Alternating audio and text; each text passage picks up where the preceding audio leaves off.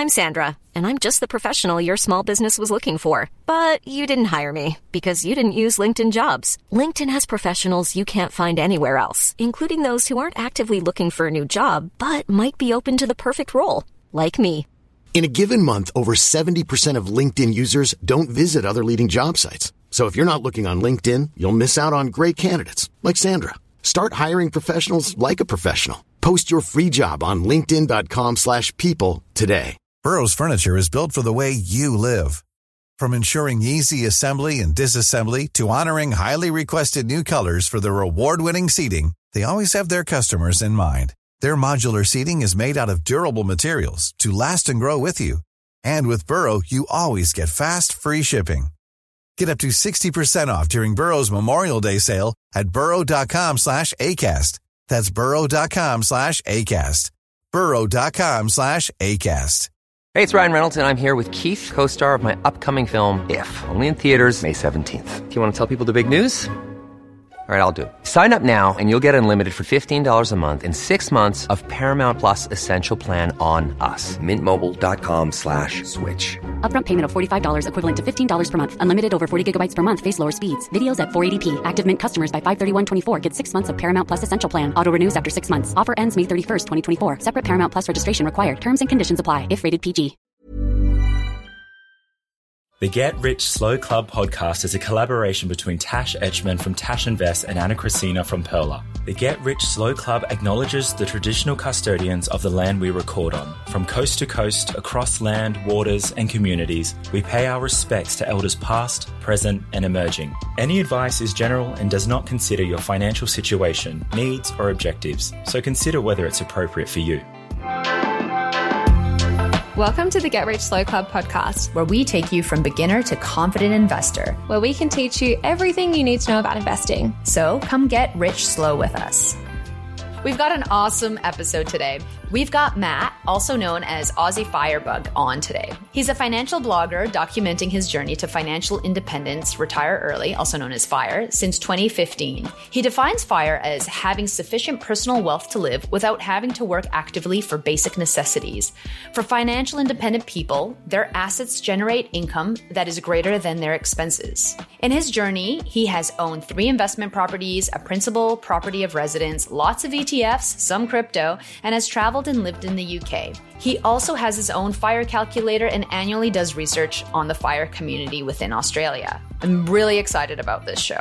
We also explored the mindset shift from saving to consuming, which is definitely a very interesting conversation. This is a great episode. We're excited to have Matt on the show. But before we jump into it, we always share our money wins and losses of the week. Tash, do you want to kick it off? Yes. My friend Emma and I booked a trip for next week and we got it so cheap. So we're going to Daydream Island, which is in the Whitsundays, but we spent $200 for return flights from Sydney, and the hotel for 4 nights is $900 between both of us with breakfast. So it's about $600 each, which is insane, to go to the Whitsundays for a week. That's really amazing. Money win, I think. Matt, do you have one for this week? Not so much this week. It was a couple weeks ago, and this is a real standard, maybe boring answer, but I emailed my mortgage broker and it was something like, hey, I heard there's competitive rates out there, see what you can do for me.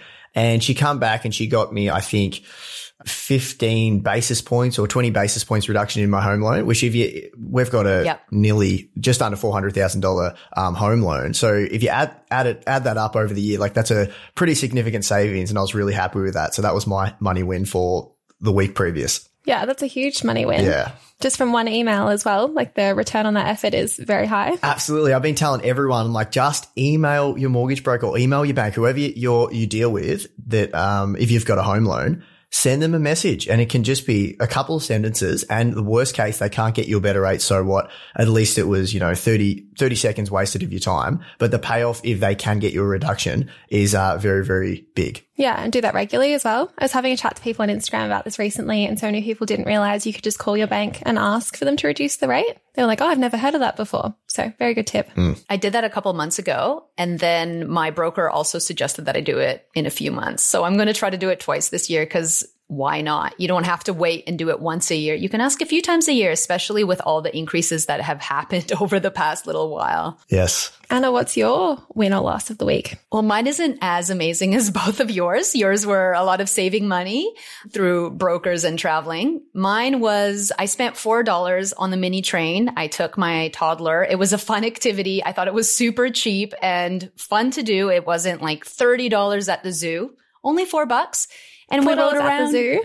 Oh, the zoo was $30. No, I mean, the zoo is often like $30 or, okay. $90 for a family. It's just ridiculous. Whereas this is just $4 for a little train ride. It was fun.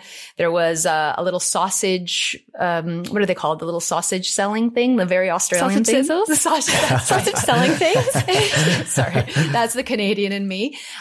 So all up, I think we paid something like $10 just to have a fun little family adventure. I thought it was a win. That's incredible. That's yeah, a win in this for economy. sure. Wow. Oh, Nothing's yeah. ever $4 at the moment. No. A Tic Tacs is probably selling for $5 at the moment with the inflation at the moment. I haven't thought about Tic Tacs in years. What a comparison. There you go. Bit of nostalgia. Yeah. So I'm going to kick it off with asking Matt a couple questions. I'm very excited to have you on the show. You've been documenting your journey now for about 8 years, and I think I've been following you from the very beginning. So from what I can tell, in the very beginning, you were talking a lot about frugality and getting out of the rat race. And now it seems as though there's been a little bit of a shift because of all the blogging that you've been doing. And I don't know if that's a life thing that has happened, but you talk a little bit more in terms of security, family planning, autonomy over your own time.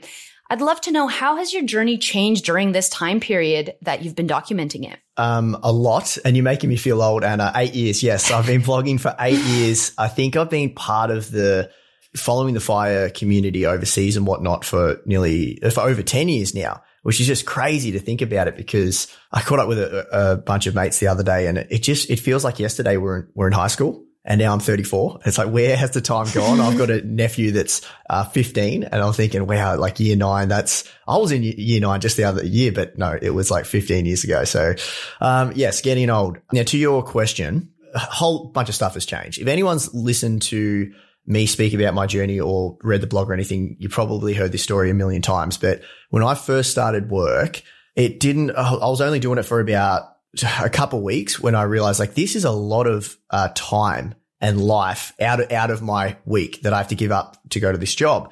And it wasn't so much that I hated work. It was more just the commitment. I had to be there 38 hours a week. And when I factor in all the commute time, because my first job was a 50-minute drive there and a 50-minute drive back, so nearly 2-hour commute, that brutal. Sucks. Yes. And it wasn't in Melbourne. It was regional Vic. So luckily, it was a drive 50 minutes, like a cruise control 100 kilometers an hour. So that's a little bit different than, traffic bumper to bumper, thankfully. Oh, that still burns through fuel though. 100%. Yeah. And when I first started, I had a 1996 Ford Falcon wagon, which was terrible on fuel. And I eventually bought a classic car in the finance space, but a Toyota Camry. That's like the budget car everyone buys. Yeah.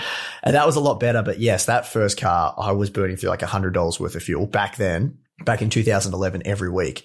And cut a long story short, I just, with everything that involved getting up, getting ready for work, coming home, de-stressing, everything like that, it was probably closer to, I don't know, like 60 hours a week that I had to give up to do this thing called work. And that just never sat right with me. That was just a bitter pill for me to swallow, even though the work wasn't terrible. There was aspects of the job I quite liked. I had a few mates there. It was semi-interesting. It wasn't the hated work, but it was just like, wow, that's like, I'm going to be doing this for the next 40 years.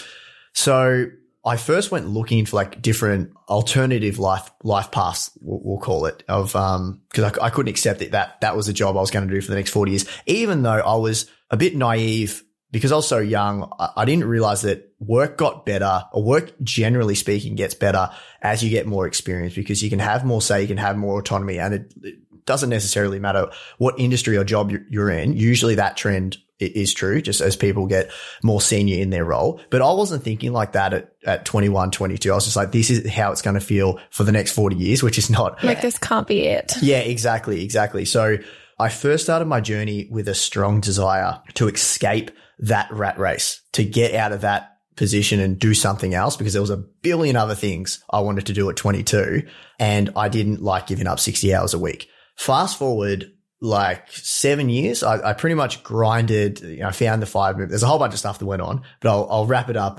Won't go into the long story. I worked and lived overseas for 2 years, and we traveled around heaps. We've been to over 30 countries, me and my wife.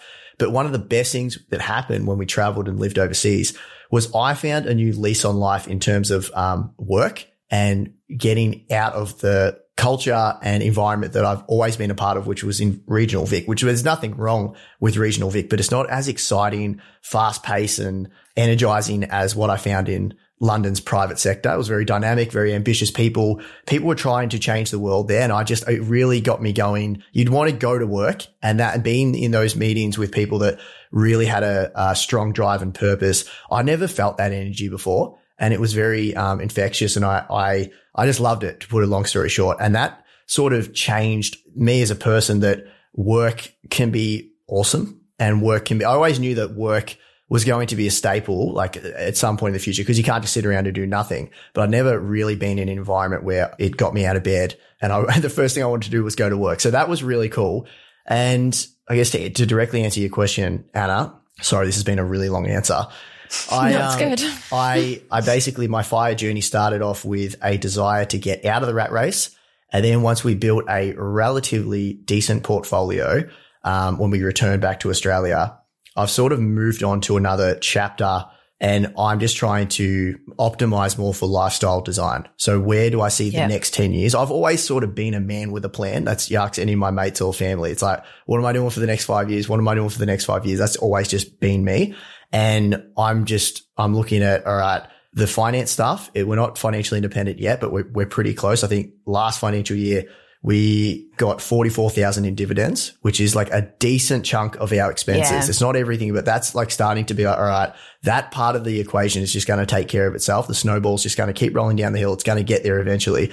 Now, what do I want to do? In the last 2 years, I've just been grappling that with my thoughts and like, what do I want to do? What do I want to achieve? What do I want to stimulate myself with, in terms of work and everything?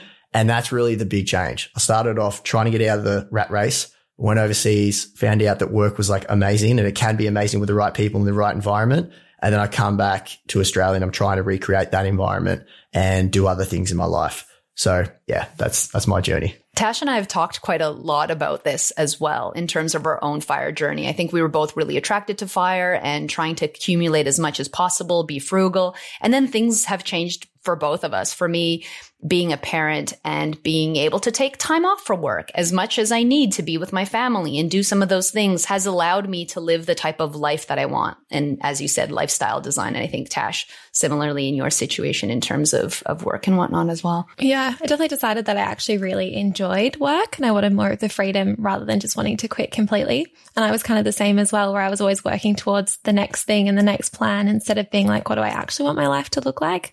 So it's definitely been a little bit different. I think you can leapfrog it as well. I had an interesting conversation with Carl Jensen, Mr. 1500 from America, and he asked me a really cool question. He's like, if you had found or you had been placed in that work environment that you found yourself overseas at 22 or 21 when you first graduated, would the Aussie Firebug website ever been created? And if I'm being honest with myself, it probably wouldn't have, because why would I have gone looking for an alternative path if I found a job that was like really fulfilling and meaningful and I really like going to? There really wouldn't be a reason. And I found that very interesting. It's just a cool thought experiment to mull over. It's like, wow, talk about sliding doors moments, these things that we choose and what happens. So yeah, work, the right work is super important, but it's a little bit of a pipe dream to say everyone can just find the job that they love. Like I'm a believer in work hard in your 20s, to get yourself into a comfortable financial position so you can sort of find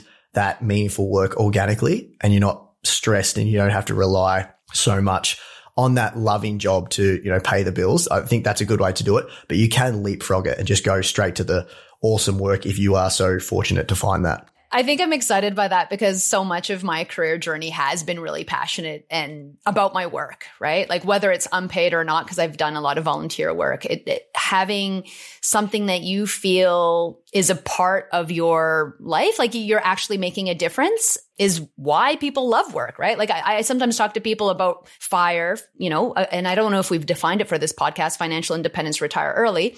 And people will say, well, why do I want to retire early? I love my job. I love what I'm doing. It's meaningful. It brings me so much pleasure. And I connect with that. I actually love that. And as you talked about your life in London, that's been very much my life in Melbourne, working in tech industry, working with people who are way smarter than me, feeling passionate about what I'm doing. So it's hard to think about that. But also, these are also people who usually make a higher wage. So it's easier to put that money aside. It's easier to achieve FIRE when you're making better money as opposed to someone who's working a low income job. So I think there's also a bit of disparity and the opportunity to talk about privilege in those spaces as well.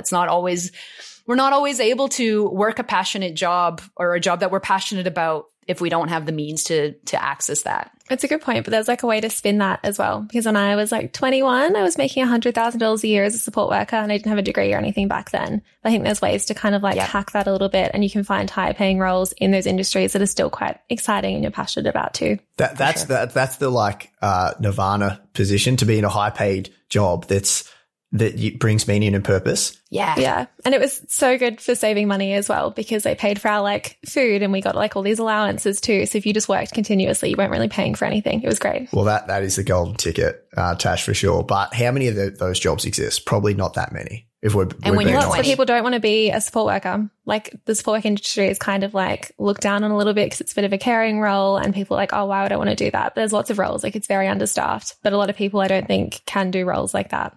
So it is a bit niche. So people who are naturally drawn to FIRE are usually very good at saving, but not good at spending. But the whole point of building a portfolio is to one day switch to consumption and start using the money it generates.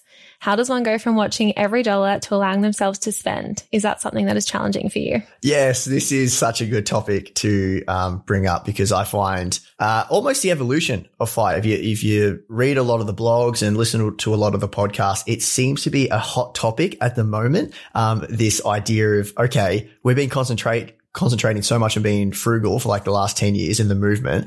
A lot of people have reached financial freedom, have reached the end goal, and now they're stuck in the dilemma that they can't actually enjoy the fruits of their labor because they haven't done the preparation of actually switching from accumulation to consumption, which is, it's so obvious thinking about it, but no, not a lot of people. I mean, people are talking about it now, but they weren't in the last couple of years, all the way back to like the start of the movement, which is so funny. And I think for me personally, I struggle with that as well. I think a lot of people struggle with it. It's similar to like an athlete that is playing footy and they're being a professional for 15 years. And then all of a sudden their career ends and they've got to go to civilian life. And civilian life. Fill their time, find things to do. Exactly. It's like I've been on a regimented routine that the club has told me what to eat, how to train, Saturday night, the big game, all the way. And I've done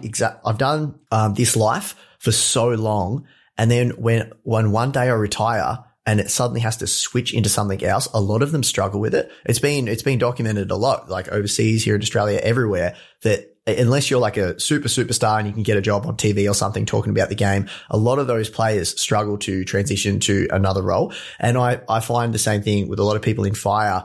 If you do something for 10, 15, 20 years, it's very difficult to then change it. And I think most people drawn to FIRE are super good at saving, being frugal, finding dollars everywhere in their life.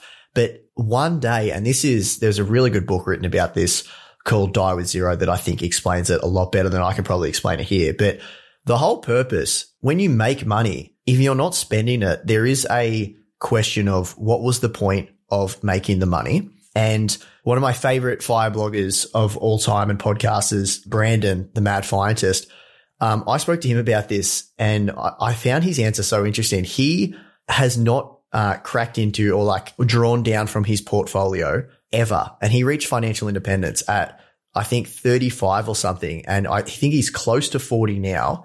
And he told me in the podcast that he's yet to take a single dollar out of the portfolio and actually use it. And it got me wondering. I think I asked him, I'm like, so what was the point of, of saving all that money? And I understand the security aspect. It's very nice having this shield, this financial shield that you've got, and anything that comes up in life, you're covered and everything. That's cool. That's like very good. But I do wonder how much time people have given up to earn money that they will never spend. And then when you factor that in your life, like life energy, was that trade-off ever worth it? I really think that if you're going to build that portfolio, the purpose should be to last you until you die. It shouldn't be to last forever. And a lot of these calculators and these conversations in FIRE is, I want to build something that lasts forever.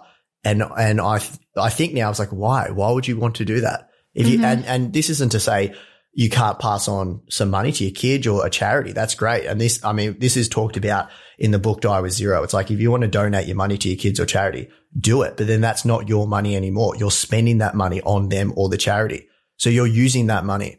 So really, yeah, it's an interesting, concept. And I think a lot of people struggle to spend money once they've saved it. I see this with my granddad. Like they weren't aiming for FIRE or anything, but he's 86 and he still works at his own company, works like 10-hour days every day. We'll go over for lunch and he'll give us a half an hour break and then go back to work. And they're so frugal as well. Like my grandma and granddad had a fight over a $9 cheese that she bought. And he was like, why would you spend $9 on cheese? Yeah. And they're pretty well off, but it's just so interesting to see that they've worked so hard and they're still not quite enjoying it and they're still stuck in that frugal mindset. And it's kind of like, it is like, what's the point, I guess? Like, it'll be great when it gets passed down to my parents, but also like, what's the point really? My dad's a bit of a workaholic, and he, in another vein, not so much money, but like the working, because he's nearly 70 next year, and he still gets up. He's retired, but he works all the time. And I actually, at first I was like, Dad, sleep in, like relax, go watch a movie. But I've actually changed my tune on that now, that he just has to, well, he doesn't have to, but I think like continuously moving and keep going is probably one of the secrets to longevity and like living a long, definitely. You know, Like, actually not retiring, like it like has so many impacts on your likelihood of dementia and Alzheimer's and stuff like that. So it's really important, but like the flip as well, like you can also enjoy your money too, like buy the $9 cheese, like work, go for walks, buy the $9 cheese. I think it's one thing to stay active and try to do things, and whether that's work or philanthropy or, you know, charity, as long as you're keeping your mind fresh and you're moving, that's great. But then the other side of that is that mindset that I think you're talking about, that frugality. I think it comes down to identity. And my identity for the longest time has been to be frugal. And therefore, to change the way that I spend is actually an attack on my identity. Or at least that's how I think that it plays into the whole FIRE movement. Because for so long, people talk about frugality. People talk about investing everything, about building, of increasing the gap between your expenses and your income, right? Like all of that has been focused around that. And then all of a sudden your identity shifts. And now it's like, well, I can spend the money and I can buy the $9 cheese and I can go on the holiday and I can sleep in. That identity shift is so hard for people. And I think that if you want to make lasting changing habits, it comes down to identity. They're the ones that last the longest. If you've ever read Atomic Habits, they talk a lot about identity and changing habits around that. And I think identity is the big one. So if you identify with FIRE, how does that change? Yeah. Well, like my whole Instagram was built around me sharing my net worth and building my net worth, and stepping back a little bit and being like, actually, I don't want to just build wealth endlessly has been quite a bit of a shift as well, and not trying to earn more every single year. But it's a bit hard to step back and be like, actually, my worth isn't tied to how much money I have. I actually think that financial independence, or the mastering of money itself, should really be a means to an end eventually. You should, like, the money equation should be solved. You almost climb that mountain, and then it's time to move to another mountain of, I don't know, self-worth, purpose, meaning, something else. But people get stuck. Like Maslow's hierarchy. Once you reach the top and you're at self-actualization, like what else are you going to do now? Like you've reached that. Exactly. It's people get stuck on the first mountain, and I totally relate to it as well. It's like I gave up a lot of money not going back to full-time work straight away when I got back to Australia. And that sort of ate at me. I kept looking at the net worth, and it's, you know, it's still moving in the direction I wanted to, but not as fast as it otherwise would have if I went back to full-time work. And even though I know, I'm like, I don't want to go back to that job because it's not fulfilling anymore, it's still, you know, annoyed me. I'm like, oh geez, but I'm missing out on money. I'm giving up 110 grand or whatever it is in that job. So I get it, guys, like everyone out there that struggles with it, that it's very, very difficult. But I think once you break it and don't get stuck into that one more year syndrome, that you actually make that leap of faith and you retire from the rat race. That's my definition of FIRE, retiring from the job that you only do or you predominantly do for money and you switch to something else. Once you do it, there's no going back, but actually making that leap of faith is really difficult and some people can never do it, which is a bit sad. Mm-hmm. Do you think you were happier once you switched over? Oh, absolutely. Absolutely. So it's hard, right? That shift of seeing your net worth maybe not moving as quickly as you would have previously, but your happiness level has gone up. And that, again, it's a hard identity shift to be like, well, but I'm happier. Yeah. But I don't have the money. Yeah, but I don't. Money but what's the happiness. point? I don't I tell people all the time, I'm like, I have stopped reading FIRE literature. But there's a few people I still, like to keep up to date, but I'm more invested in them as a person. I'm not really interested in the math, the investing stuff anymore. I'll always read here and there, but at the start, I was obsessed with that stuff. And now I really feel like the money side, it's taken care of. I'm like, yeah, that's already sorted. It's going to snowball into where we want it to be. What's next? What am I going to do? I'm more interested in, the first question, lifestyle design and what that looks like in the future. That's what motivates me and what I'm into at the moment. I feel like I've kind of almost I haven't reached financial independence at all, but I've kind of reached that similar mindset too, where I know that I can make the money and I'm trying to design the life that I want now instead of endlessly working towards the future, but kind of having that shift towards you don't have to endlessly build, the money will come. What do you actually want to do next? Yeah, it's a fine balance. But I think that's because a lot of people do the math and they're like, I might need $1 million portfolio and they're working towards that. Whereas other people are like, hey, I've saved amount of money that allows me to adjust my life into the lifestyle that I want, the lifestyle design. So whether it's, starting my own business or quitting my job and doing a couple side hustles, or whether it's taking a longer parental leave, whatever it might be, that might not have been there had you not started investing from the beginning, had you not started your journey and started shifting in terms of what you value, why, what's your why, right? We go back to this all the time. What's your why? What kind of life do you want? And that's the most important part. Yes, agreed. So I'm very excited about this question because Tash and I talk about this as well quite a bit. I know you often get asked, if you were to go back in time, would you focus on property investing or get straight into ETFs? I know it's an impossible question. I mean, we'd all go back, we'd buy crypto, we'd buy Tesla, we would be rich. But can you talk a little bit about how the different positives and negatives of starting with property versus just investing if you were at the beginning of your FIRE journey? Sure. And you're so right. The power of hindsight would make this question very easy to answer. But I'm assuming that when most people ask this question, they're not thinking like that you can just invest in Bitcoin and whatnot. This is, to your point, an impossible question to answer, but I always like to say, and this is generally my thoughts on the whole property versus shares debate in general. And I think people can get wedded to an investing style, which is never a great thing to do. It's just what works best for you in the time of your life that you're investing. I think that's generally what you should be going for. Cool fact, a crocodile can't stick out its tongue. Also, you can get health insurance for a month or just under a year in some states. United Healthcare short-term insurance plans, underwritten by Golden Rule Insurance Company, offer flexible, budget-friendly coverage for you. Learn more at uh1.com. Hiring for your small business? If you're not looking for professionals on LinkedIn, you're looking in the wrong place. That's like looking for your car keys in a fish tank. LinkedIn helps you hire professionals you can't find anywhere else, even those who aren't actively searching for a new job but might be open to the perfect role. In a given month, over 70% of LinkedIn users don't even visit other leading job sites. So start looking in the right place. With LinkedIn, you can hire professionals like a professional. Post your free job on linkedin.com/people today.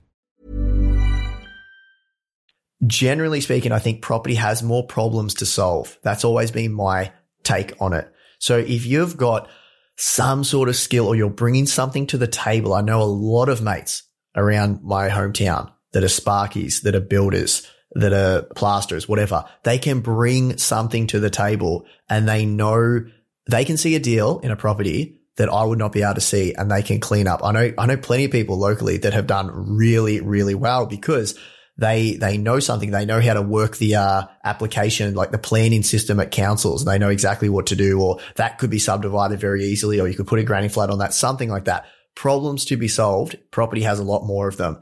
Whereas problems to be solved in the share market, in my opinion, you would have to be some sort of freak of nature investor to get an edge on the army of analysts out there, unless you work in some sort of industry that's super duper niche and you just know you've used the product that the company, like this is the best, this is going to do really well. I can't believe how undervalued it is. Like, unless you've got some sort of edge, I don't see, and I think the literature backs this up pretty substantially, that you're not going to beat the professionals when you invest in the share market over a long period of time. You could get lucky once or twice picking individual stocks.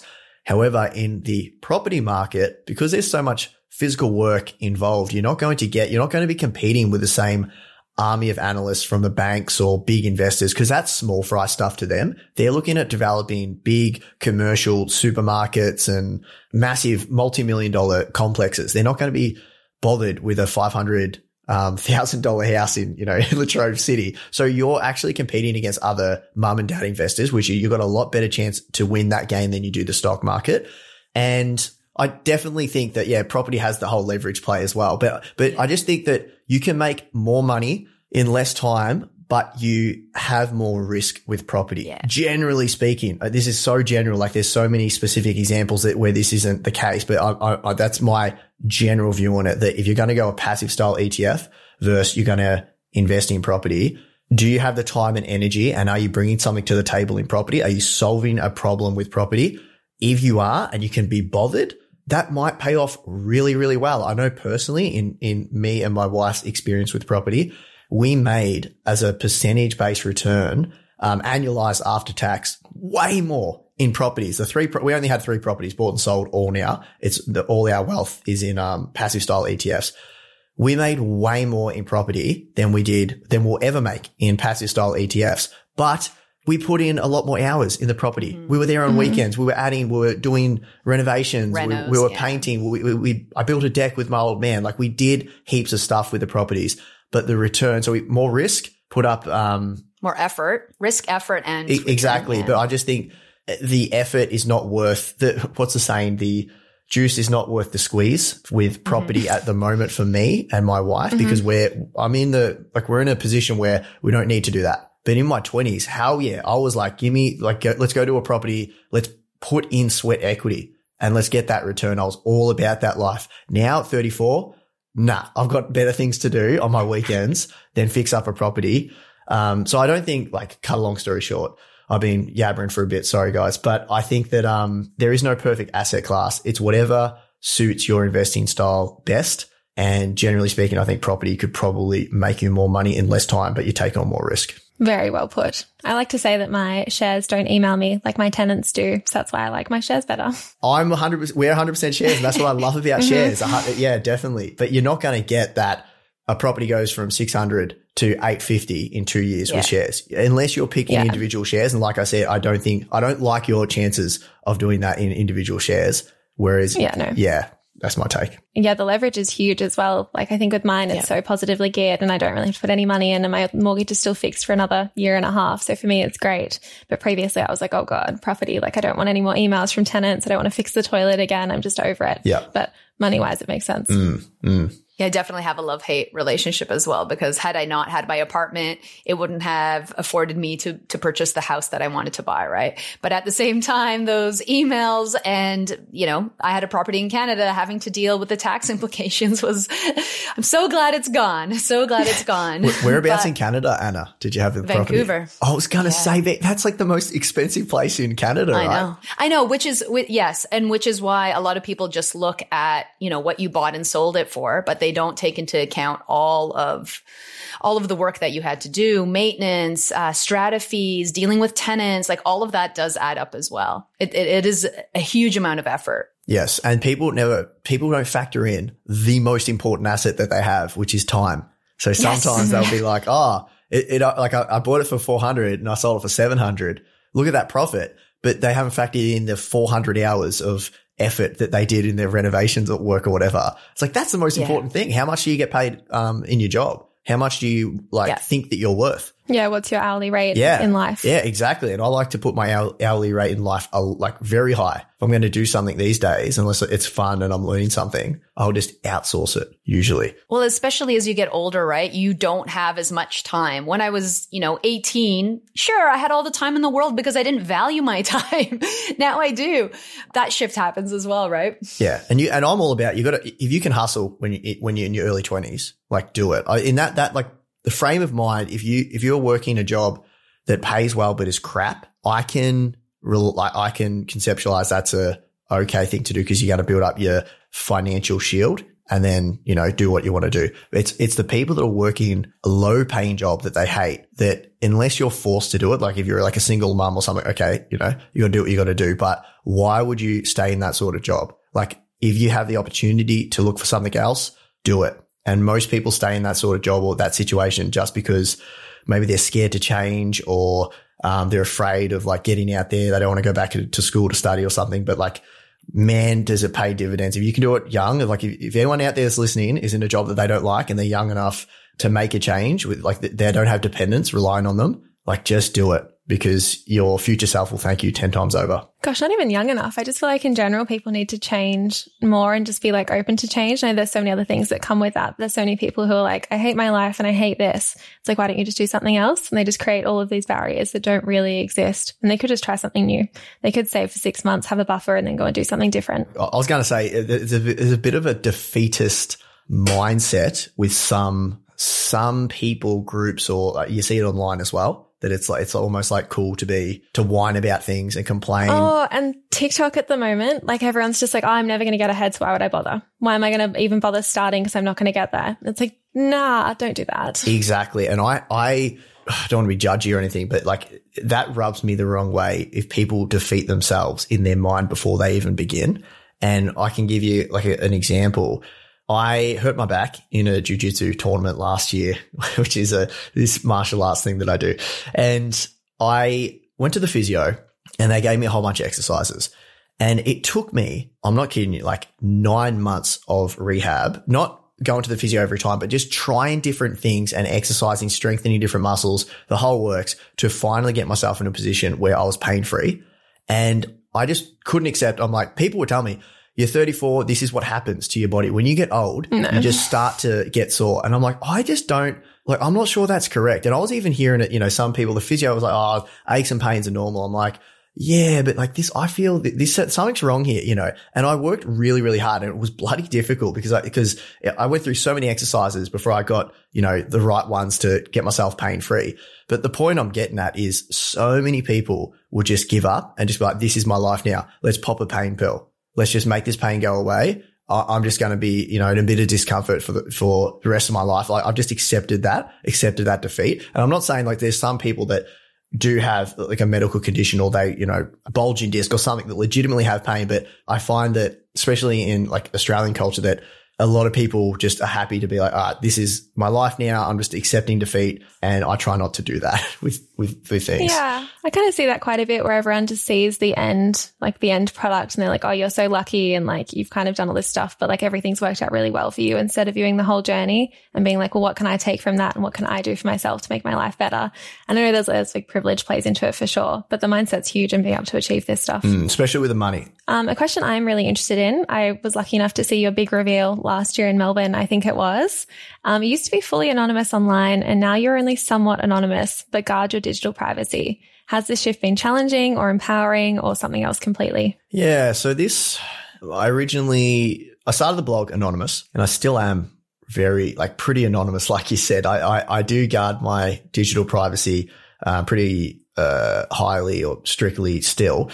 I guess I first started blogging anonymously because I didn't want my boss to find out, even though I had no idea that even I remember the first 100 people read my blog. I was like, wow, this is amazing. I could not believe that people were interested in what I was writing. And I just never thought it would really go anywhere. But in the back of my mind, I was like, if it does, I don't want my boss to find out because I don't want to miss out on a promotion potentially, because if they read, I'm going to retire. They shouldn't, but they probably will look at that and be like, well, why would we promote Matt if he's going to leave? So I didn't want that to happen and potentially miss out on more money. But now, I'm my own boss now, so it doesn't really matter. And I'm slowly coming around to the idea of fully revealing myself, even though I did at that Rask event, and you can look at that up on YouTube. Like, you can find me. I don't know. It's this weird, I just eventually will slowly come out, I'm sure. But at the moment, come out of your shell? Yeah, coming out of my shell. But at the moment, I don't know. I still like, it's a bit of like safety, you know, that if something blew up on the website or something, I could turn everything off and there'd be very little digital footprints of who I actually am, even though it shouldn't matter. So I have my identity fully online, and I always get asked, like, people like, oh, what are you worried about this thing in 20 years time happening to you? Or are you worried about someone thinking this about you or your future? But I found for me, it's been more beneficial and I get more opportunities from it. But it's definitely really interesting still, that like stigma around sharing how much you earn and how much money you have, and still wanting to kind of keep that a bit more hidden. Yeah, I've missed out on opportunities before because I wouldn't put my real name to like the article that they were writing about in the magazine. But I don't know. That's a major reason that I accepted like the YouTube stream, because I really wanted to go to that event in Melbourne. So I think eventually I won't care as much. I don't know. It's a weird one. You guys got me thinking now. So but it is like terrifying as well. Like you said, you can't take it back, and people like, I don't know, kind of attach to you a little bit more when there's like the person and they can see you, but you also get more hate from that too. So it's like pros and cons. Yeah, absolutely. Absolutely. I think in the future it will be, I'll do a page or something. I have me and the wife. Like I think one day I'll do the whole reveal. I'm excited for a TikTok. I'm not on TikTok. With Matt and his wife. I'm not on TikTok, no. You heard it here first on our podcast. I think I was really surprised. I don't know why when I first met you, but I just like build up all these anonymous people in my head to be like, I don't know, not quite human. And then when I met you, I'm like, oh, you're just like a normal, real human, and you're great and you're nice. And you're like, I don't know, it was just interesting to see, because when you just read someone's blog, you're like, they're this completely like mythical creature. But really, like, everyone's just a normal person too. For sure. I've had a few people say that. It's like, you completely different to what I envisioned. I'm like, I don't know if that's a good or bad thing, but okay. No, it's good. Yeah. It's good. Yeah. I think because I've listened to your podcast, just seeing where the voice comes from was what I was thinking, you know. Oh, it makes sense. They connect now. They connect. I feel like with I met Captain Fi as well, and he kind of seemed like his personality online, but with you it was a bit different, because I think with Captain Fi it was like he had his pilot identity and everything, but with yours I didn't have like those little aspects to kind of pull off in the same way. Yeah, it's funny how much you can like make up a character just based on a voice, and that's one thing I didn't predict. I actually had someone at a market in my hometown. I was talking to him and he said, do you have a podcast? I'm like, yes. Like, he had no idea we're not mates or anything. He's like, are you Aussie Firebug? I'm like, how the hell did you get that? And he's like, oh, I recognized your voice. I'm like, really? Like, that blows me away. Not. Yeah. I was like, what? And he said, yeah, like as soon as you started speaking, my ears picked up. I'm like, wow, that is bizarre. So I did not predict I didn't really think people would be able to recognize me from my voice ever in a million years, but yeah, it happened. So there you go. That's a pretty awesome story, but also scary to be like, oh, my voice. Well, yeah, I was with the wife and she was like, oh my God, like,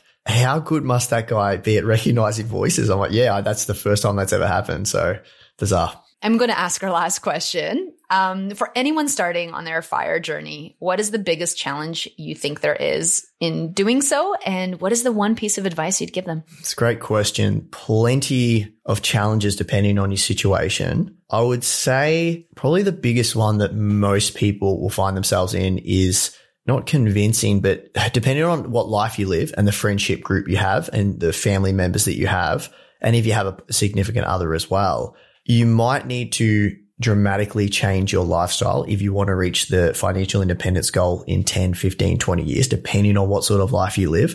And that can impact your social group a lot. If your social group is built around the fact that you have Thursday night drinks, Friday night you're going out somewhere, Saturday night you're getting wasted, like depending on what age you are as well, of course. It's Sunday you go play golf. Exactly. Brunch on Sunday to catch up. Like, that's awesome. But you have to pick and choose what you want in life. And if you've identified that financial freedom is quite important to you, then you might need to change your lifestyle. And I was always a massive tight ass growing up, so I didn't even need to change it that much. But still, that conversation around, all right, we going to the pub like 2 times this week. Matt goes, but he doesn't drink. Like I was the guy with like a whiskey flask, you know, in my jacket's pocket. One, because I liked it, but two, saved me money. And it might be difficult to still be not friends with those friends anymore, but just like your life might change and how that affects your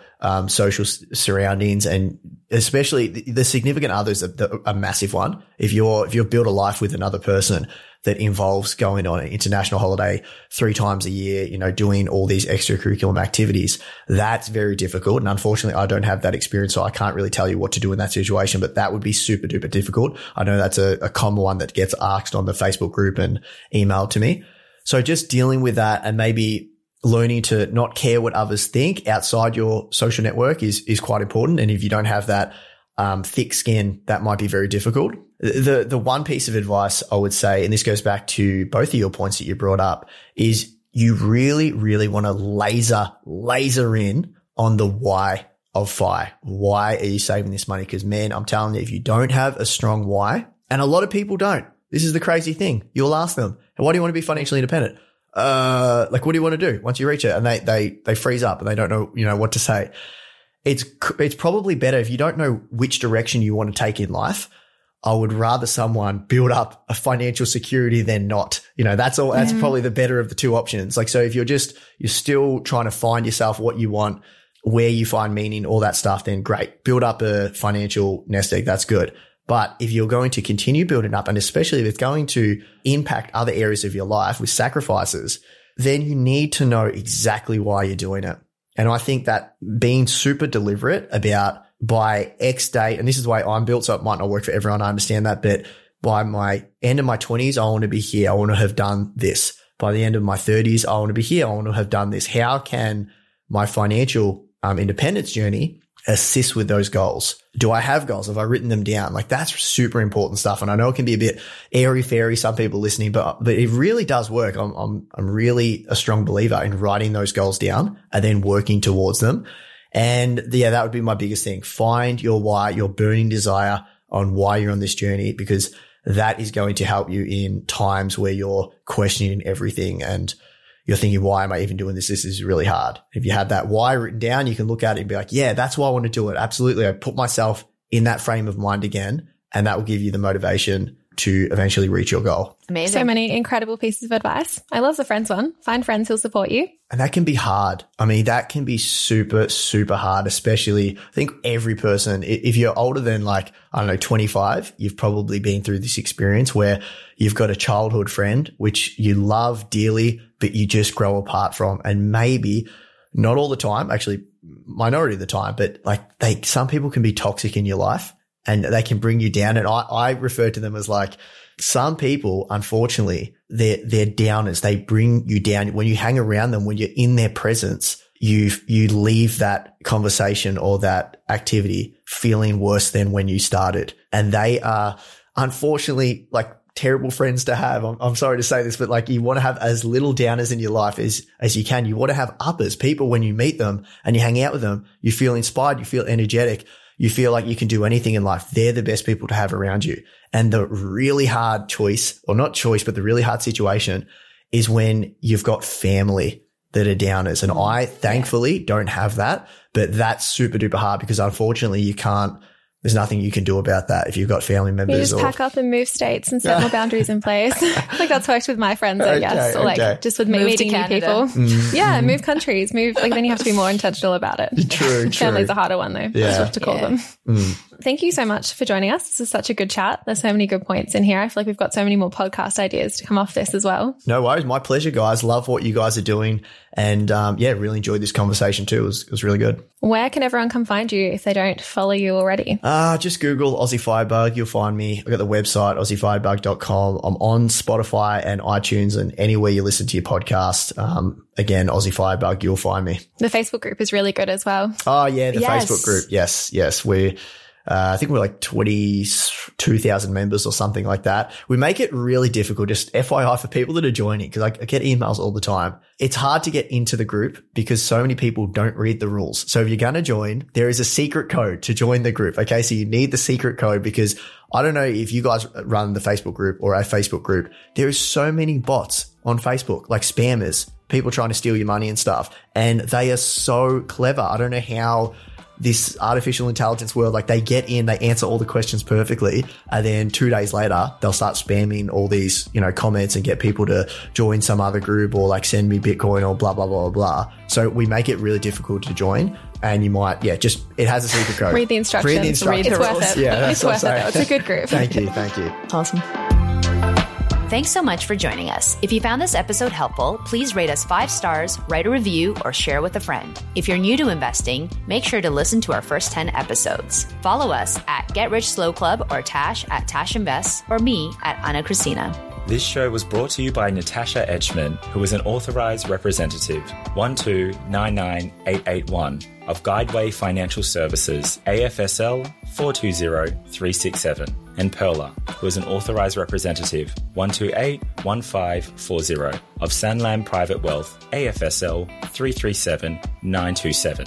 Knowledge is power, especially when it comes to investing. So make sure you check out our financial services guides and read the product disclosure statement and target market determination for any investments you're considering. See our show notes for more info.